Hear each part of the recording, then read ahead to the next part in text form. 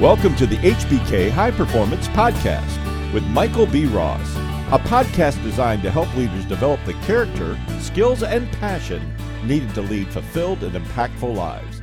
Here's Michael. Well, good day to you, ladies and gentlemen. This is Michael B. Ross, and I would like to welcome you to the HBK High Performance Podcast. I hope that the sun is shining and the birds are chirping in your life, and I hope all your dreams are coming true. Before we get started today, as I always like to mention, if you hear one good thought, one good phrase, one good quote, or one good idea from this podcast, I would like to ask you to put that thought, phrase, idea, or quote into absolute immediate action. It is the application of your education that makes the biggest difference in your world, and I do not want you to be one of those people who looks back on their life with significant regret. The number one regret of the dying was recorded in a book called The Top 5 Regrets of the Dying by a palliative nurse named Bronnie Ware, who had the distinct opportunity to interview people in the last few weeks of their life. And the number one regret of the dying is that I did not live a life true to who I knew I should be. I instead lived my life based on the expectations of others. Most people don't know what they want out of life, and so they live their life in expectation of other people. And the thing is, oftentimes, it's not till it's too late to grab a vision if you don't currently have a vision. So I've got to ask you, if something compels you today, please take it and put it into action, develop a vision, develop a strategy, and start to build great cultures wherever you go. So today, I wanted to talk about, again, why I do what I do for a living. So I've got a business that's called HBK High Performance, and the whole idea behind this business is to help leaders create great cultures. I started in corporate America, and it was back in 2004. I started to do some work in corporate America, and here's what I discovered. That a lot of the reputation that you find in corporate America is that it's a top-down, numbers-driven, people are numbers, and the leaders are just trying to create a business where they can take as much money home as possible and rob people. And I did find a lot of that to be true. But what surprised me was it wasn't because the people in leadership had a bad moral standing or because they truly wanted to rip people off. Now, there are people out there in the world who are just bad people who truly want to rip people off. But you'll find that people like that, they don't last long in business.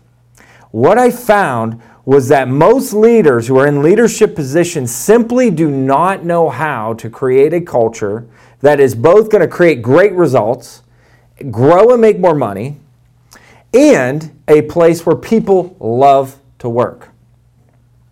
There's an academic, his name is Vincent Barzani, and he says that we need to have what's called a leadership-enriched culture. If you are going to sustain in growth, you're going to sustain in retention, you're going to sustain in engagement, you're going to sustain in employee satisfaction and customer satisfaction, if you're going to sustain in huge numbers growth.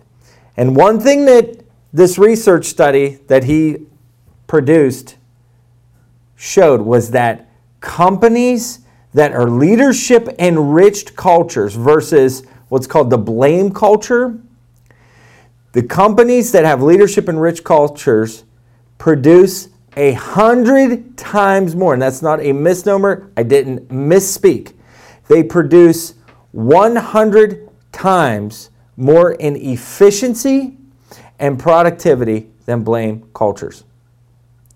So what you'll find is that if you have a great culture, production, money, customer satisfaction, growth takes care of itself. And the other thing that it does is it gives people an opportunity to live a fulfilled and impactful life. You know, over 68% of people say they hate their jobs. They wake up every day and they go to work and they say, I cannot wait till 5 o'clock. I always think it's fascinating when you walk into a restaurant or you walk into a department store or you walk into a gas station and you say to the clerk, "How are you doing today?" And they say, "Well, I'll be fine in about 2 hours." And you know exactly what they're saying. They're saying, "I can't wait to get off." You hear that in financial services. You hear that in manufacturing. You hear that in healthcare. "I'll be fine in about 2 hours." What does that tell you? That tells you that person is not fulfilled and impactful. Yeah, it could be a person that is just a cynical and negative person. But what I have found to be true is that when there is a great culture, when there is a place that people really feel like they belong and contribute to, when it's a place that they feel like they are making personal progress and growing, when it's a place where they feel like they're connected in relationships, people are not looking at the clock. They're not watching the clock. They're looking to contribute. People stay later. They come earlier. They do more than is expected of them. So why I do what I do? Why do I have a business called High Performance? Why do I have this podcast? The whole purpose of this podcast and the whole purpose of my business is to help leaders create great cultures. That's why. Because if you take care of your culture, money, prestige, growth, impact, fulfillment, happiness, relationships, attraction, those will all take care of themselves. So as you listen to the High Performance Podcast, I want you to remember something, that a culture is the collective beliefs, values, behaviors, and practices of a people group. And I want you to constantly think about not just how you can do better with your own beliefs, values, behaviors, and practices, but how you can take those beliefs, values, behaviors, and practices and duplicate them among your team. Because that's the key, is if you want to build a great culture, you've got to have people that are working with you that share your quote-unquote DNA, your epigenetic structure. But you also have to have consistent beliefs, values, behaviors, and practices that everybody follows. If you bring people on your team that do not fit your DNA, it's not going to work.